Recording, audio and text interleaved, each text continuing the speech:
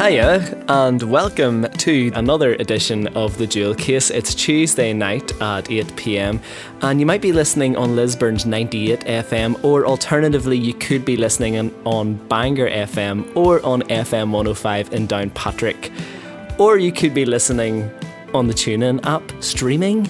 You could be listening on my podcast after so many avenues to listen. You could be in a different country entirely. Hey, who's this joining me tonight? It's the wonderful Emily Dedakis from Accidental Theatre. Hi, Emily. Hi, how's it going? It's good. How are you? I'm pretty good. Thanks for inviting me into your office. We're actually recording the Jewel Case tonight in the Accidental Theatre office, which is a lovely open space in the city centre of Belfast. They have rehearsal rooms, they have staging areas, they have relaxation zones. I just made that one up. They have office space for writers and theatre people. And they have a trampoline in the corner, which we might use later. Yeah. There's a trampoline, there's a bar. There's a bar here too, but I'll not get too excited. We actually decided to set this interview up because you listened to one of my episodes of the Jewel Case previously, and you had a suggestion for a theme. So this is the first user-prompted suggested theme. Wow, I'm famous for user-suggested prompts, actually. Really? One of the theatre projects that Accidental does was originally a user-suggested prompt at Queen's back in the day, which... Oh, wow. So this is like immersive radio. Yeah. Yes, I've just lured you into one of my best habits. So your suggestion was... Now, let me get this right. Yeah, I tweeted at you thinking, this will be blatantly obvious. It will be like what everyone does in their sleep already. There are like parties where people do this and talk about this, and it's... Well, I'd never heard of this sensation before, or is it a sensation, or what is it? I would relate it to Schadenfreude or nostalgia. Yeah. Oh, wow. What was that word? Schadenfreude. Can you explain that for our listeners who haven't Schadenfreude before? Oh, man. Schadenfreude is great. You should do it. That's a verb, I suppose. It's the taking pleasure... to Schadenfreude. No, Schadenfreude is the German expression that means taking pleasure in somebody else's pain. Ah. So, like when someone you're disinterested in winning loses something, you love it. Oh, lots of people in Northern Ireland do that all the time. This is like the capital of Schadenfreude. Okay, so I've got the tweet that you originally tweeted me. You said, I love the Jewel Case. But no lie. Instead of saying love, you actually did a chevron 3 for a heart. So kudos to you for using less characters on Twitter. And your theme that you suggested was bands you associate with places other than their origin, due to where you bought/heard CD or who gave it to you. Wow, loads to unpack there. So what you really mean is like, okay, so you know that... Snow Patrol are from Bangor in Scotland, but actually you heard them on a road trip in Tunisia, so you sort of have this feeling that they're from there. Yes, exactly. And I think I just replied, what? Yeah, that was a problem, which is really not that many characters, which was well done on your part. Well, I've never had that little sort of thought. I've never had that little germ of an idea before. Wow. So you actually, in response to me saying "wah," prepared a whole list of bands, and so tonight we've got an hour, so we're going to go through your list and sort of have a think about all these places where you think you've transposed bands and their origins to. And actually, it's sort of, there are times, especially certain songs, like especially if it's the kind of the seminal song that I heard, and that is the song of that band. When I listen to that song, I kind of picture the band being in that place, maybe playing the song, maybe just eating popcorn, like they're just, but that's where they are. Basically. Wow. And is it really visually, or is it sonically, or it's like cinematic in your head? I'd say it's cinematic. It's actually really visual. Wow. Yeah, it's not creepy. It's sometimes because it was sounding so creepy. I don't have like detailed fantasies. It's just more of a kind of a general a kind of picture, a shot that I have in my head, I suppose. So the first one on the list is that you say the Beatles are from suburban Atlanta, Georgia. in the United States of America. This is the truth. Please explain. Well, when I was about 14, I'm from suburban Atlanta, Georgia. I grew up there. I wasn't born there. I'm very complicated for Irish people to understand because I have not lived in the place of my birth for 32 years. And I'm 34. But I moved a lot. And when I was about 14, I was living in Atlanta, outside of Atlanta, and the Beatles anthology happened to all of us in the world. And I got super into them very quickly because I realized that my parents were super big Beatles fans, and therefore I had somehow in utero learned all of their lyrics, which was a little bit creepy. But I got into it quite quickly, and I've come to almost exclusively associate the Beatles with my teenage bedroom. And is that also because people from Atlanta sound like they're from Liverpool? Or Not really.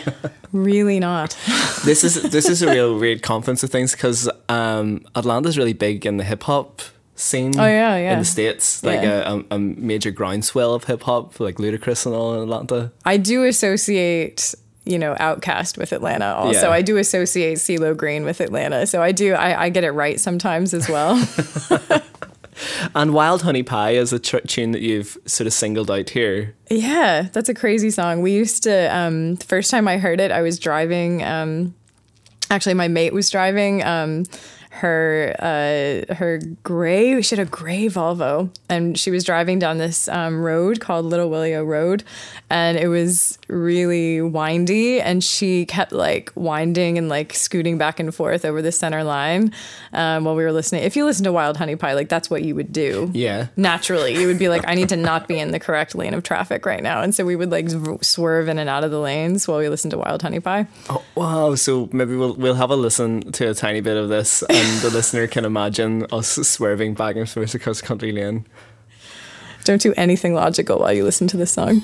Please, if you're driving while you hear this, do Don't not do it. swerve. Don't do it. We were like 15.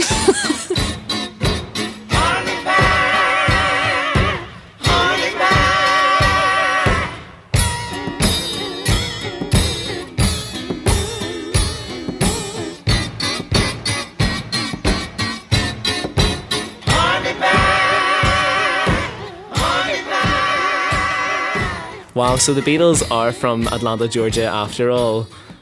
Completely. I cannot believe people doubt these things. And like when you're in the car, is John in the passenger seat as well? I never got that specific with it. But now you're pointing out all the holes in my opportunities that I'm So what else? Give us some more examples of this phenomenon. Okay, so personal musical origins. Another one is soul coughing. They're kind of I have no idea how to describe them. Let's call them late 90s.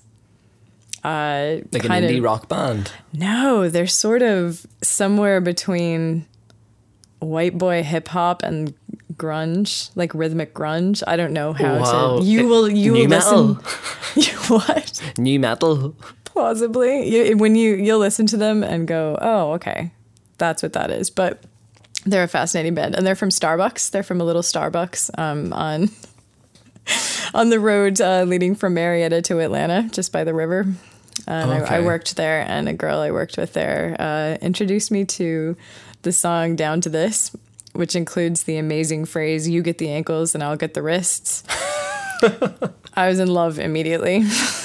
And all the customers were kind of going, yeah. So we're taking a time machine back to that Starbucks right now, 100%. To experience soul coughing like you did the first time. Yep. Oh, like I steered to Chicago, but through the hooks of the Chicago man. And I said, well, you get the ankles and I'll get the wrists. You get the ankles and I'll get the wrists. You get the ankles and I'll get the wrists. You come down to this side. You get the ankles and I'll get the wrists. So is that one of the bands you were into when you were really young? Did you get really far into these?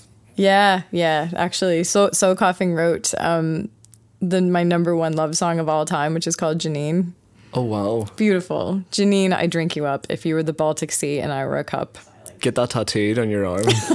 It is. No, I'm just kidding. Now, I'm flicking through your list here, and one of the ones that stands out to me is that the Strokes are from a playground at the south end of the Meadows in Edinburgh. Yes, they very, very much are. And this is the origin of the personal musical origins for me, actually, because I moved to Edinburgh just before their first album came out. Their first album was Is This It, isn't it? Yeah. Okay, because I was thinking, is it? Is this it? Was it it? It is. It was. So it came out, one of my mates was in New York, and she heard them, sent me a tape. And so I listened to the tape for the first time. I was walking home and I decided to stop at the playground, and I sat on the swings and I listened to this, and it was so clear. It just, they just felt like they belonged there. So I decided. So the Strokes are there, Jay in Casablanca, so sitting beside you on the swing set there. Last night specifically. I turn around, oh little girl, I don't care no more. I know this for sure. I'm walking out that door,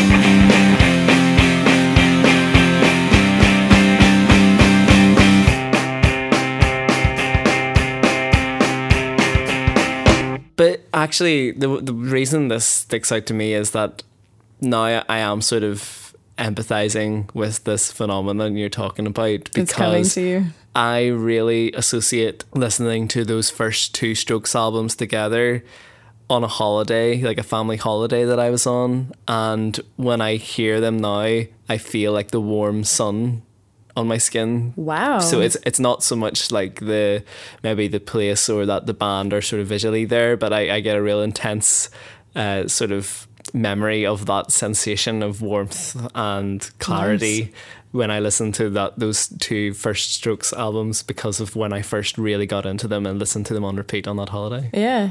Do you also listen to the Strokes when you feel like vitamin D deficient? No, it doesn't work like that. That would be epic. That would actually be sort of the sonic equivalent of, you know, the way when you eat sweeteners, your body actually thinks it's taking sugar, sort of, and then reacts weirdly. So if I listened to the Strokes and was thinking I was getting vitamin D, it probably would give me a weird adverse reaction. Somebody needs to do a test on you, big time. Yeah, I think we need to get Queen's University metabiology department in. Excellent. So here we'll take a break from your list here, because I mean there's so much to get through. But in case anyone's wondering what you do, you're a theatre director type dramaturg. I'm a dramaturg, yeah. You're a dramaturg with accidental theatre. So explain to our listeners at home what a dramaturg is, in case they don't know. Okay, I'm the dramaturg and producer for Accidental Theatre, and we do new writing theatre in a number of different forms. And dramaturg works slightly differently depending on what form of theatre you're working in or what stage of the process it is. So sometimes I would be a kind of literary manager and choose scripts, give people feedback on scripts. Then I might work on script development. So I would work really closely with a writer on clarifying their ideas and helping them move toward a finished product with them. Or I might actually work with a writer and a full creative team and help transition a piece from the script to a production, kind of helping preserve the meaning between things, making sure that things are coming across clearly, understanding how different decisions affect the story that's being told. Basically, dramaturgy is the elements of stagecraft. It's how you create meaning on stage in performance. So every performance has dramaturgy, but not every performance has a dramaturg who is like specifically watching after that aspect. And thinking about all those decisions that go into what the audience takes in as a whole. Yes, yeah. Yeah, it can be something tiny like an actor has to be, it can be almost a continuity thing. An actor needs to be wearing the same, if you're messing with chronology and someone gets the wrong costume on at a certain point, it throws the whole thing off. Mm-hmm. Or say if you're designing lights, and Hannah Sletney from Tinderbox has a great example about, the difference between a god light and a dawn light, and the difference of that is massive. If you have a god light and you suddenly have all these religious overtones to something that you wanted to just be really neutral and natural, totally different kind of thing. So you're looking at costuming, you could be looking at music, or just the attitude that an actor says something with even. So there's a lot of different... And there's so much meaning that all these little things carry in theatre. Yeah. Like the light that might insinuate heaven or just dawn. It's all the semiotics of things moving about, and then we're, depending on the context of the audience and their previous experiences, then they're interpreting things in possibly a wildly different amount of ways. Yeah, and actually that's a lot of the time, the role a dramaturg would take is that kind of, you're half sitting in the audience and thinking, I'm coming to this completely fresh. How am I going to interpret it? What am I coming in with? As opposed to the creative team, who then just get to totally dive in and immerse themselves completely in this world that we're making, and we need to understand it inside and out. And so you need to have a foot in that and understand what all the intentions were and all of the various decisions and complex crazy aspects that are coming from all directions when you're making a piece of theater, and then kind of step outside that slightly and help to have a clean view for the audience. And there's so many people involved in the theatre making process and filmmaking as well, that it must be quite hard to have that overall view. I mean, that's the role of the director and the dramaturg and the producer and everything, but it must really be hard to have that fresh perspective of an audience member who's coming completely new to a piece that everyone's worked months and months on. Completely. You do get that kind of cabin fever, surreal. You don't see the world quite the same way when you're in the middle of rehearsals for a production. Everything is kind of, you're constantly trying to pull things and, bring things together that you can, it's like, oh, is this relevant? No, it's not. Well, you're in the middle of that cabin fever right now. Man, we're sitting in my cabin. We're in the cabin. Do you have a fever yet? You actually have a play coming up really soon. It's starting on March 14th in Belfast in Riddle's Warehouse, and the play is called Gordon Osram's Funeral. It is, yeah. What is it about? Gordon Osram's Funeral. So it's about a world famous performance artist, Gordon Osram. This artist is from Belfast originally, but has lived all over the world, worked everywhere from, St. Petersburg to Tokyo to Tierra del Fuego, has had a massively varied career and has disappeared for the past 5 years. And suddenly resurfaces and announces that there's going to be this massive retrospective exhibition in Northern Ireland, there's going to be one in Dublin as well, where there's going to be, he's going to make one final last great work of art, essentially, and he wants all the people who come to the gallery to be part of it. So yeah, it's an immersive play. So it happens essentially, you come to the gallery and you experience. You learn about Gordon through all the exhibits that are all there. Some of them are interactive. And then there's a few characters there. A couple of them pop up, and one of them's there to kind of guide you through the experience. Oh, wow. So the audience members are actually turning up to his final performance. Yeah, it's a gallery. You come to the gallery and the story kind of happens around you. For the nervous Northern Irish audience members amongst us who probably don't want people touching them and just want to sit down and watch a piece of theatre, they're not going to get wet or anything. How immersive is this? You will not be put in a dunk tank or a pie throw. Totally no. We had considered a pie throw, but it's out, so don't worry. It's you have a lot of control over how involved you get. There are times when you're invited to be involved. People can get very involved. Actually, we've been kind of pleasantly surprised. We started doing immersive theater last year when we did the Lost Martini here in what's now our office, and we were doing it with the knowledge that nervous Northern Irish theater goers do exist, and we just wanted to have fun with that and see what people were up for. We know it's not a typical play, but I think we get quite excited about having a chance to do something quite different. So you will you can get as involved as you want to. You will not be forced to do anything.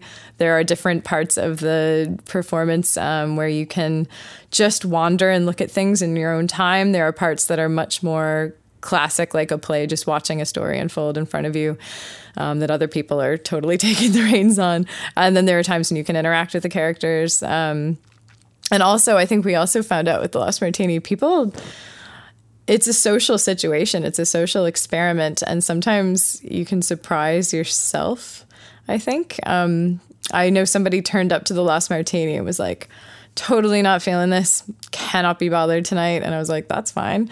And she said, I'm just actually just going to go do the dishes, because we were having a live bar. There was a working bar.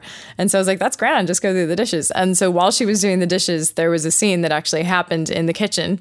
So she kind of got involved in that scene, and then through that got pulled out into the hallway and was like talking to people. And by the end, she was dancing, and running about. So it just really, there's no pressure to be one way or the other, but I would just say be aware of what it is and be open. For sure. And actually, immersive theater is fascinating. It's yeah, I mean, I've been to some really interesting work over the past while. And actually, what's interesting about this is that it's sort of a bit of a confluence between what's happening in immersive theater and what's happening in this sort of revitalization of the conceptual art world and performance art. So we have Fluxus Art and Happenings and all, which is like Alan Caprow was a theatre person making conceptual art. We don't really need to put the labels on, but we do anyway. No, but it all goes back to surrealism and Dada and those, exactly. But because we've had like major retrospectives of Marina Abramovich in New York, but also her big work in the Serpentine in London that I actually was at. So I'm sort of thinking of that now when I'm thinking of your participative performance art work within a theatre work. Yeah. And Marina's work in London was definitely like a sort of theatre work within a performance art context, or it was all the contexts merged into one. So is that sort of an influence on the writing behind this, Marina Abramovich and Ule? And definitely, yeah. We watched the documentary, but we were already quite fascinated with it was very much about the personalities behind the art. It began as it's a stage play originally by Dave Kingan, who has also written the script for this immersive version. And it was always about the jealousies and the conflicts and just the absurdity of these. He created these really broad kind of wild personalities that collide. And there's still elements of that. It's kind of an interesting tightrope between totally off the wall and absurd and really quite, it's definitely not realistic, I would say, but at the same time, it's quite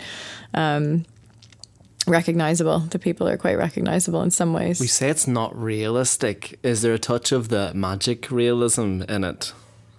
Because I had a guest last week who I believe you're familiar with, Jan Carson. I know, yeah. And, the mother of magical realism in Northern Ireland. She loves magic realism. She does. And in her fiction writing and her short stories. And I guess a lot of immersive theatre plays on that as well, sort of magic realism or even just hyper realism, like things that are a little bit surreal in the everyday. Yeah, I mean, I think that what you start to realize actually our immersive productions are quite different from, say, Punch Drunk. Have you been to one of their shows? I haven't actually, but I know a lot of people who have, and they're very well-heeled, I suppose you could say. Very well produced. Yeah, totally. The production value is what kind of is able to create the magic and the physical environment. So I think ours is much more person to person, using kind of everyday language. There's more of the social interaction kind of thing rather than the kind of like phantasmagoria kind of aspects that I think you get with those. But at the same time, I think there's definitely a heightened sense. I don't think people are going to walk away thinking, wow, that's what Accidental Theatre and Dave Kingan think the world is like. The suspension of disbelief or the suspension of belief in what's happening in front of you is a real event, or which I guess what Punch Drunk are trying to do in certain ways. You know what I sort of equate it to? A little like professional wrestling. Oh, interesting. Okay. Which is, theatre and sporting and goes back, I guess, thousands of years. This whole tradition of... Back to my people, the Greeks. Yeah, right. I wonder if the Dedakis family were wrestlers and no. And I think there probably is a lot of crossover between the oiled up professional wrestlers with their theme music and their storylines, and it's live acting and improvised live acting. It's probably the hardest job in the world, because then you get punched and then you've got a concussion and you still have to do it. And there's a crossover between that and immersive theatre. Yeah, it's that kind of group consensus to immerse and to believe and to exist in a space that you're kind of, and also I think what I love is that people get into the spirit of it, but they do different things with it. You give your audience license to surprise you as well, which is super dangerous but really intoxicating. Yeah, actually, because you start to get tightrope. Yeah, it's fascinating. I mean, literally sitting here right now, no idea what will be happening next week. What people are going to come to it with. But I think also what you were saying about the intersection between performance art and theater is we've struggled a lot with that, is actually really just having to say, we are not performance artists. We make theater. We think, we come from a very, theatrical background, which is, the difference between is like, it's authenticity versus theatricality. It's, the performance artists use blood, they're actually bleeding, whereas theater is ketchup. It's that kind of like, or they're using ketchup in a sort of meta ironic way speak about theater. Not exactly. But it's that, if you're actually, it's doing versus representing. Is that the difference between performance art and theater for you, as far as you define it then? Yeah, definitely. It's sort of like there's still we've talked quite a lot to Amanda Coogan, who's a performance artist, Dublin performance artist based here now. And just talking about the way performance artists approach designing and the sort of storytelling behind their stuff. But it's very much that kind of single vision, and the designer is the director, is the performer, is the costumer a lot of times. But it's very, her work in particular is that, erased from representational emotion, and, but it's very specifically choreographed, and there are these quite stylized actions, which is all happens in theater as well. But it's very much, it's left so much further open to interpretation. And Amanda comes from really the Marina school. Actually, I think she studied with Marina Abramovich. Completely. But sort of tied into I guess it's the old school of performance art now. But while she doesn't wear the all black of the performance artist of the 80s and 90s, there is links between her and sort of the Alistair McClenachans and a lot of big performance artists in and around Belfast and Northern Ireland and Ireland. And actually now what's interesting is there's tons of interesting performance art happening in Northern Ireland that doesn't take on the all black outfit, and that sort of is in the everyday, or is online, or is taking place in music venues or in theatres. Yeah, we've been in touch with a performance artist called Laura O'Connor. Have you seen her before? She actually does a lot of online stuff, and she does stuff like set in the fitting room at Primark. Really kind of fascinating stuff. And then actually the other day we were doing a run through of the play at our venue, which is Riddle's Warehouse over by Musgrave Police Station. And as we were moving all of our stuff out and kind of heading back here to the office, we got a text from one of our actors who had left, and she's like, "Be Beyond are doing a monthly meeting in Custom House Square. Get over, live performance art." So there was, we walked around the corner and hung out with them for a while and watched, and beautiful, colorful, really, somebody balanced on, one of the male performers was balanced on a bin wearing massive high heels, and there was a woman who had a piece of black fabric that was attached to her probably 11-month-old child, and she was just using that cloth as the 11-year-old child to guide, or the 11-month-old child to guide her around, just following the baby. It was amazing. And one of the other, like you sort of touched on it there, one of the other interesting avenues for performance art now is on mobile devices and social networks, like people doing these sort of process-based projects on Instagram or via Snapchat. Completely. I think I seem to work Snapchat into the conversation every week now. Really? I have almost zero experience with it. Well, I mean, the artists are using it now. It's really cool. Some Queen students that I was in a choir with at St. George's were showing me Snapchat. And I think I might know one or two of them. Probably. So, but now you're working on this play, George Osram's funeral. George Osborne's funeral. Gordon Osram. David Cameron's funeral. Is it? George Osram's funeral.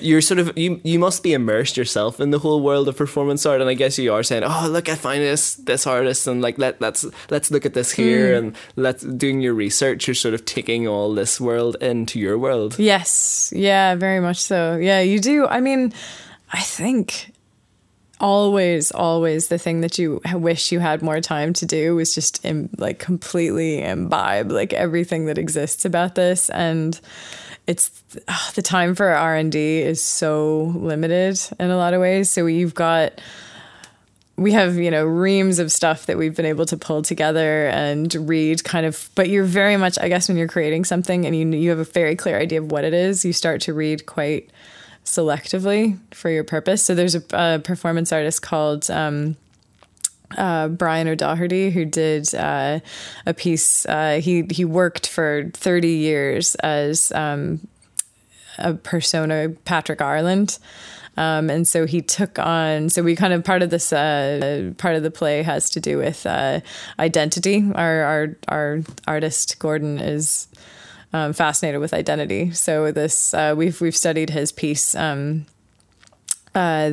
burial of Patrick Ireland, as well as name change. So he became Patrick Ireland with name change in 1972, and then eventually buried Patrick Ireland. And basically, it was a response to Bloody Sunday, 1972. He went, "I'm going to be Patrick Ireland until the British Army is out of Ireland." And so after the British Army finished their operation in Northern Ireland, he said, "Cool.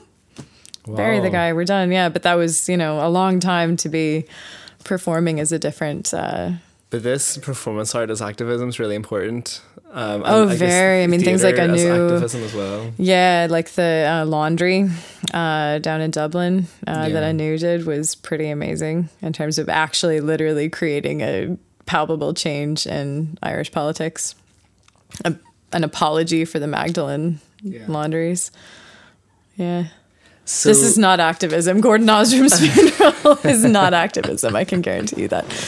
But I can see you're absorbing lots of ideas from different artists into this work about a performance artist. What's also interesting is that tying in with this performance art Fluxus Data, you have a sound designer for this play, or a composer, for want of a better word, a sound artist. Yeah. Marty Byrne. Soundscape formerly known as Dr. Lilt, as I remember him. Dr. But Marty Byrne has been making amazing music in Northern Ireland for, I guess like the last half decade. Or at least. Yeah, at least more probably. In my experience, half decade. If you measure by his beard, it's like measuring a tree's lifespan. But he's actually like a voice artist as well, and not in the voiceover way of doing comedy sound effects, but he makes amazing sounds with his voice, improvises. He performs with the Cube Ensemble at Queen's University, and he also does a lot of work for theatre. And he's worked with you guys at Accidental for a couple of shows. 4 shows, I think, actually. The last one I was at was The Kitchen, the Bedroom and the Grave, and he had done these really nice soundscapes that flooded in as you entered the theatre space. And some of them are like, I guess, reacting to things at the time. And they were actually a lot, like some of them were he'd sampled I think it was like a Rick Steves travel guide to Italy. or something like that. But it was a very like tangential connection to the rest of the play. So he's great for adding layers of interpretability, I guess, like just things that are you couldn't really work into the text of something, death, into the actual love, the action on stage. Violence, influences are sex, going back to life, Pierre Schaeffer, my life, music concrete, my art. Ladies and non-ladies, you haven't seen me in a long time. All sorts of things. That's what But he's I've bringing been into busy. the soundscape for Gordon Osram's funeral. You came here to see a A retrospective. special clip that he's Most prepared retrospectives about are Gordon history, Osram's funeral, the upcoming but play. mine will Will be. you play it? Yeah, go for it. What you will see tonight, no artist has done before. It will span the length of my career, but it will also be entirely new. And all of you will be part of it. Welcome to my funeral.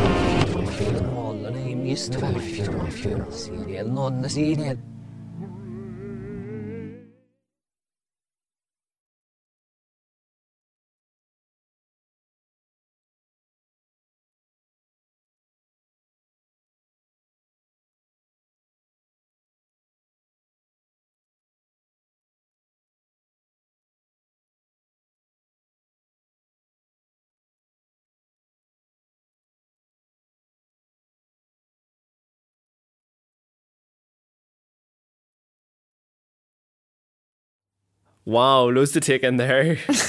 Plenty, yeah. So that's I guess that acts as a little trailer of sorts for Gordon Hey, Osram's funeral. But it your sounds like first- that's what people are sort of going to hear when they arrive in. Yeah, absolutely. Yeah, that's Gordon's I'm Gordon's really welcome. intrigued. I'm really looking forward to coming to see this. Become a Gordonite, John. Yeah, is that what it is? Yeah. Oh no, hashtag Team Gordon. We've not gone there. No, it's actually hashtag and accidental Osram. Oh. If you need a hashtag. Yeah, Gordonites, they're what you call Gordon's most diehard fans who have been awaiting his reemergence. And they go to all the durational performances and stay for the whole thing. 6 hours, man. Wait it out. Wait, how long does the play / experience / installation last? No, the play is not a durational experience. The play is probably A collective sigh of relief from the listeners. it's a durational performance where people are gonna pick through your hair with tweezers. No, it's not. Doors are at 7. So it's the 14th to the 19th of March. Riddle's Warehouse. Doors are at 7. The bar is at 7, basically. The gallery opens at 7:30, and the play, you'll be away by 9:30, 10. I would say it's Time to get back to the babysitter. yeah, exactly. Yeah, it's nothing overwhelming. We've beautifully condensed all of the durational pieces into wall cards and images and all the ephemera that exists from these. Oh, very clever. Yeah, these Olympian events. Ephemera is such a great word for that. Isn't it? It's actually, yeah, as the dramaturg, a lot of what I'm doing is the environmental storytelling, which is, yeah, facts and feelings that you glean from your surroundings. And so just to remind our listeners that opens on March 14th at Belfast, Riddle's Warehouse, and then it's touring around Dublin, Armagh and Derry / Londonderry in April as Yes. well. So if you want to catch it, and there's details online, accidentaltheatre.co.uk as well. Absolutely. But Emily, let's get back to the topic at hand, which was our personal music origin suggested by you via Twitter to me in response to an episode of the Jewel Case that you heard when I was asking listeners, do you have a theme for an upcoming episode of the Jewel Case? And you actually came back and gave me one. Get on it, listeners. Your Twitter handle is Accidental Emily. It is, yeah. If people want to get in touch. And I always have a little miniature laugh when I see that because it sounds like you're accidentally a person. Yeah, I Not like that you're an accident. No, I mean, I think it kind of comes... I wasn't. We've already had one guest on the Jewel Case say that they're an accident. So I don't want... My little brother was the accident. I was like... I'm the oldest, so I was 100% planned. Okay. Just to say, sorry. So I'm going to go back to our little sheet, and this is so great. You've printed out your musical origins of bands and where you have placed them geographically, depending on your first or major experience with their music. And this is great research. And actually, I'm going to take these notes. And when I upload this show as a podcast on the jewelcase.johndarcy.com and up on Audio Boom and iTunes and all the rest, I'll actually put this in a little link there Fabulous. so people can read, because we're not going to get through them all. There's about 25. And do you know, the minute I sent it to you, I just kept going. There were more I could have done. It's kind of weird. Well, one that stands out to me is the Pixies are from the Ulster Hall. They are. Pixies are from Ulster Hall. When did the Pixies move to Belfast? I want to say around... After they graduated from University of Massachusetts. Yeah, they were like, we need a new bass player. We'll go to... No, I'm just kidding. I think it was about 2010. Is that the year that gig was? There was a gig when it reopened. You know, there was the big... Jan Carson would be a great person to ask. Right, we'll get Jan back in. Go back in time, quickly. So the Ulster Hall was closed for renovations, and when it reopened, there was a big gig where multiple Northern Irish musicians, bands like Jenna Fiasco and The Answer and I think Therapy were at it too. And they played one of their songs, and then they also played a cover of a song that they heard at the Ulster Hall. Yeah. Yeah, so they're a band who for them was from the Ulster Hall, possibly. It was called Do You Remember the First Time? So Yes. actually it's, there's a lot of personal musical origin stories. But yeah, that's where Pixies live for me completely. I went with Glenn Patterson to that event, and he... Shout out Glenn, local author, Glenn Patterson. Yeah, not to be too presumptuous and suggest another theme for you, but you should get Glenn on your show. Oh, so you're suggesting another show while you're here. Get Glenn Patterson, right? I'll get my people to talk to his people. Yeah. Are you his people?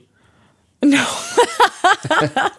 He's good people. He is good people. I exert very little control, but he is good people. That's my favorite Americanism. Good people. Oh, Yeah. I love it. I like it better than Good Bunch of Lads, I think, because Great that bunch has of lads, come on. Great Bunch of Lads. Pardon. Wow. Yeah, good people and great bunch of lads are probably the same thing, really, aren't they? Actually, I did a just about Northern Irish translations, which I take time to get to. I did a reading the other night at the Black Box for International Women's Day. Shout out International Women. And yeah, I called the title of my performance was How Long Are You Here For? Which for about 9.75 years of living in Northern Ireland, I thought meant, how long have you been here for? And actually means, so when are you going home? And I was like, so every single taxi driver I've had for a decade has asked me when I'm leaving. And someone was like, yeah, pretty much. And I was like, wow, that's harsh, actually. Funny you say that. Well, I would say that to people because you think they're on holiday. Yeah. Because you can't imagine why anyone would want to move.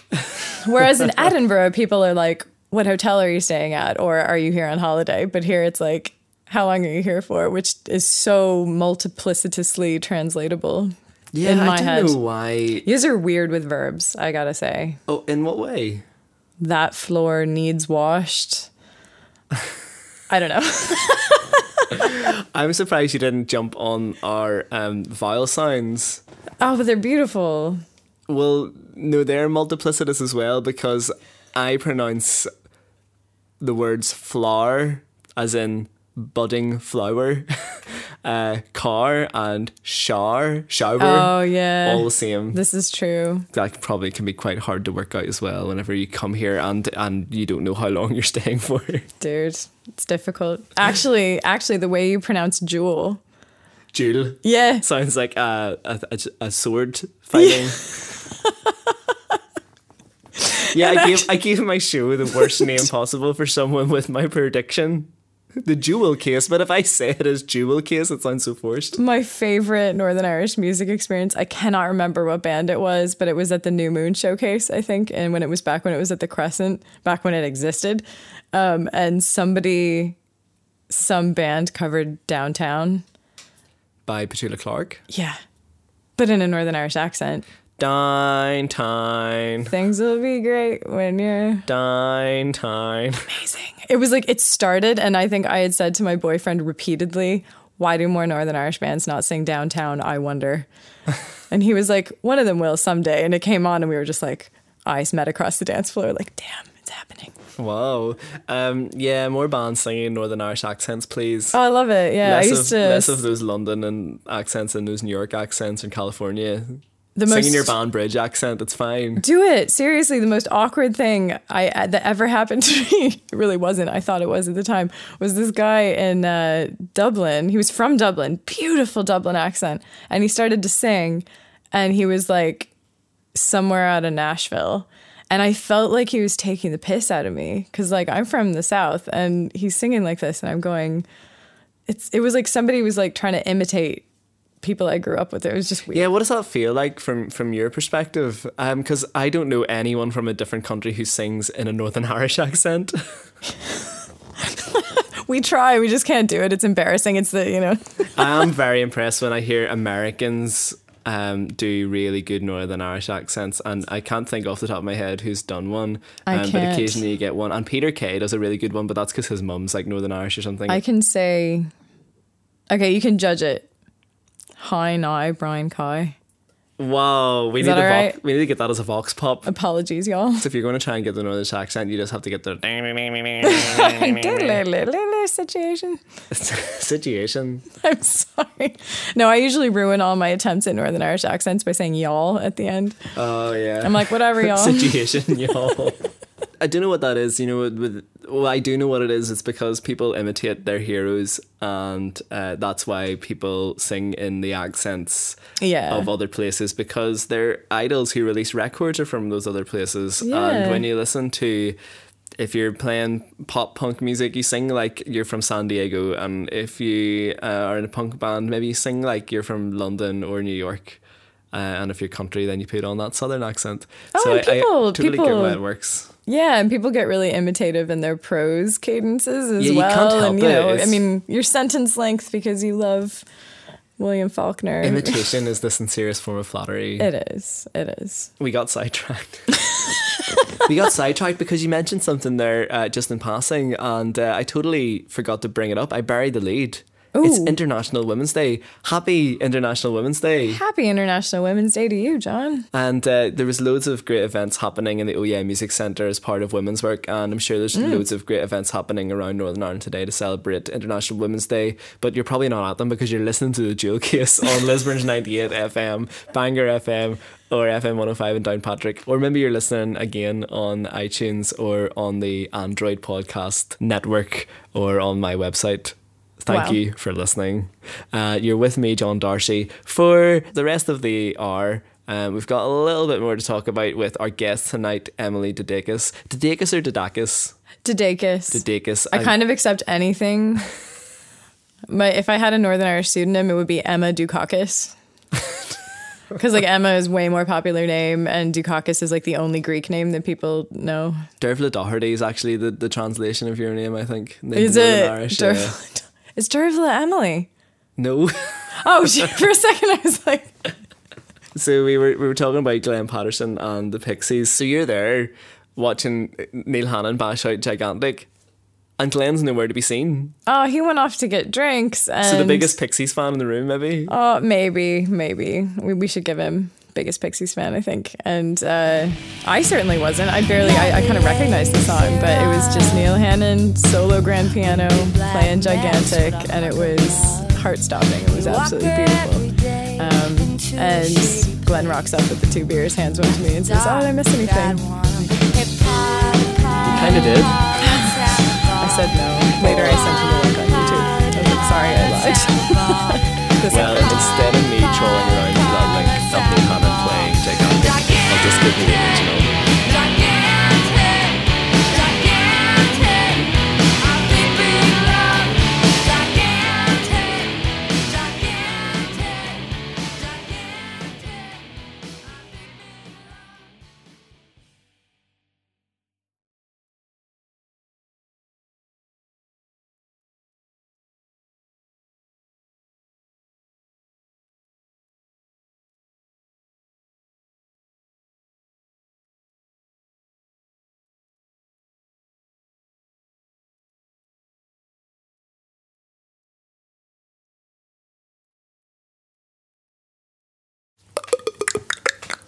What noise is that? It's my trick noise. No. Oh, this is good. Stop it. Do you need that for play? If we ever do, you can definitely do it. Wow. Thanks, Emily, for suggesting this theme. You're welcome. It's been really interesting to talk about. I can't believe at the start when you first suggested it via Twitter that I didn't have a clue what you were talking about. This idea of transplanting an artist notionally to a different geographic location than they actually come from because of your musical experience listening to them at said location. But I sort of get it now. Yeah, it's a thing. It is. And if any of our listeners feel that thing too, whatever that thing is, because we don't have a name for it, if you feel that thing, you need to get in touch with me and Emily. You can get in touch with Emily Dedakis from Accidental Theatre at Accidental Emily on Twitter. Please tell me what this is called. It's got to have a name. Please, let's work out a name for this sensation, because we got the Schadenfreude and we've got deja vu and jamais vu and all these cool words for weird sensations. What do we call this one? Man, I mean, there's a German word for a face in bad need of a fist. Yeah, it's amazing. If there's a word for that. So the word for the act of conceptually transporting a musician or band to an alternate location of origin. What about audio translocum? Ooh, okay. What about like sonic geoflex? Oh, sonic geoflex. I don't know if I buy that as a single word. No, that's too much of a... I think that's like that's four prefixes put together. Right? Sorry. That's purple cow territory. What about... Museo-mutational geography? Geomusical mutation? No. Geomuso translocation. Got it. Geomuso translocation, that's it. If you can best it, please tweet us immediately.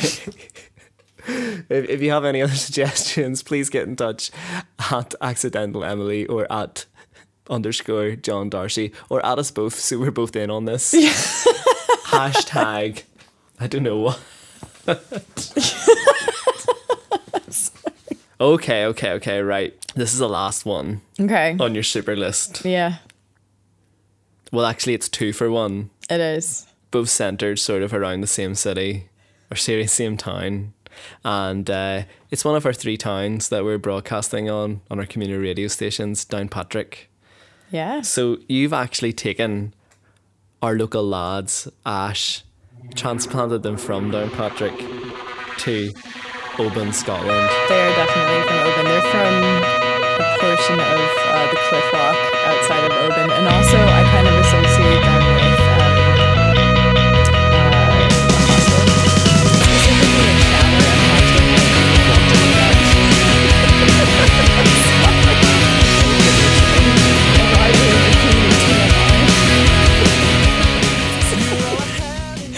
hot Burn Baby Burn specifically.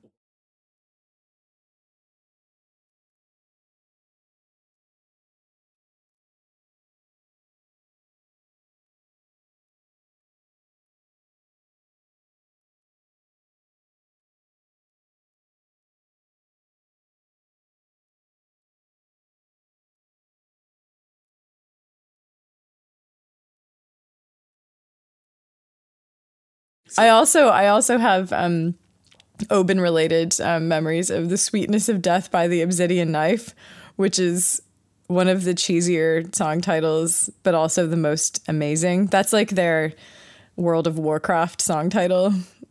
I've By always Ash? thought. Yeah, have you never heard that song? I don't know that song. What album's it on? It's Free All Angels, like B-side, extended European. Wow, so you're an Ash diehard, are you? My ex-boyfriend, when I lived in Scotland, got me incredibly into Ash. Ooh, and to the point that when I moved into a new place in North Belfast, we needed some secondhand furniture, and we bought a 3-piece suite off of Tim Wheeler's brother. There you go. It's a small world in Northern Ireland, isn't it? And it's tiny. And I had to write to my ex and be like, guess what I'm sitting on currently. And he was a sofa that probably Tim Wheeler has sat on. Yeah. The exact response was, is Tim's bum print in evidence? How would you know? I really How would you know which one was his? Die Hard, mate. Die Hard.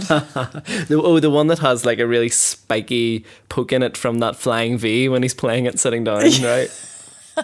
Perfect. And burn marks, because remember he had a fire coming out of the flying V at one stage. Dang. Is that when they were real life teenagers and they basically were just like set the world this on was fire? this was around probably just post Burn Baby Burn, Free All the Angels, when they were at the height of their fame. Probably when they released their greatest hits album, Intergalactic Sonic Sevens, and they were playing like Reading and Leeds Festival and Glastonbury, and he had like his pack strapped onto the back of his gold flying V he has.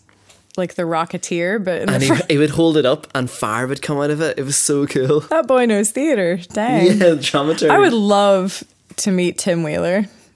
Just saying. I'll try and get him for the Jewel Case, and then a couple of weeks later will I try and do like a retrospective where I get all of the guests back for one party episode. Absolutely amazing. Okay, we'll set that up. Okay, that's awesome. I did once actually tell Glenn Patterson that I wanted to meet Roddy Doyle, and You met Roddy Doyle? yeah. Oh, right. Sorry, didn't know where that Sorry, story we can was edit going. that out. It's completely irrelevant in every way. It's just I need to stop telling people that I want to meet people because it happens. Yeah, in like the worst way possible. So you associate Ash and Burn Baby Burn with this walk in Scotland, Yeah. but you've moved Ash out of Downpatrick. Ash has nothing to do with Downpatrick. That's a myth. So who actually lives in Downpatrick? Jimi Hendrix. Okay, explain. So I'm running a performance pilot project in Downpatrick. Okay, and what's that involve? It's a few things actually. I'm working with a lot of playwrights. We ran a playwrights boot camp down there. We're doing some script writing classes in May and June, and some other stuff. And I was down there, and I was at Denver's, and ended up talking to these dudes, and two of them were French, and I was like, y'all live in Downpatrick. Interesting. Why did you move here? And you didn't ask them how long you're here for? no, because I'm polite. Yeah, so I was like, I said, how did you end up in Downpatrick? And they, one of the guys is professional guitar builder, a fabricator. Yes, there's a word for it. Thank you. For Loudon guitars. And you know, turned down massive high-flying alternative job in Canada and decided to move to Downpatrick instead. And I was like, I super don't believe you that there are amazing guitars built in Downpatrick. And he goes, do you want to see I have a personal guitar workshop as well. And I was like, no, I'm exhausted. It's 1:30 in the morning. Don't be silly. And he's like, oh, it's 4 doors down, because he lives 4 doors down from Denver's, apparently. This is terrible. I can't believe that's on the radio. I'm shouting. No, is that up the street or down the street? I can't tell you. Maybe it's 5 doors down. Couldn't tell you. But so he showed me in the middle of the night. I'm all of a sudden walking up or down the street. I can't tell you which. And suddenly I'm in this basement, elaborate, amazing professional guitar workshop.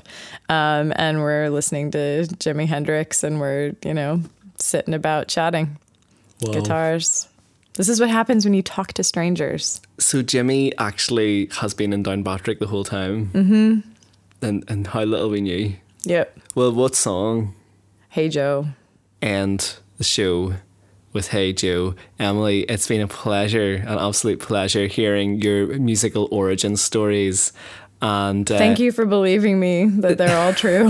I do believe now that all these artists live in their new habitats, according to your musical memory. If anyone is listening and experiences this phenomena as Emily does, please get in touch. You can get me at _John Darcy on Twitter, or you can visit thejewelcase.johndarcy.com. Thanks for listening. We'll be back again next Tuesday with another special guest. And happy International Women's Day. So thanks, Emily. Do you want to introduce the last song? I would. This is Jimi Hendrix, proud native of Downpatrick, playing Hey Joe. Night night.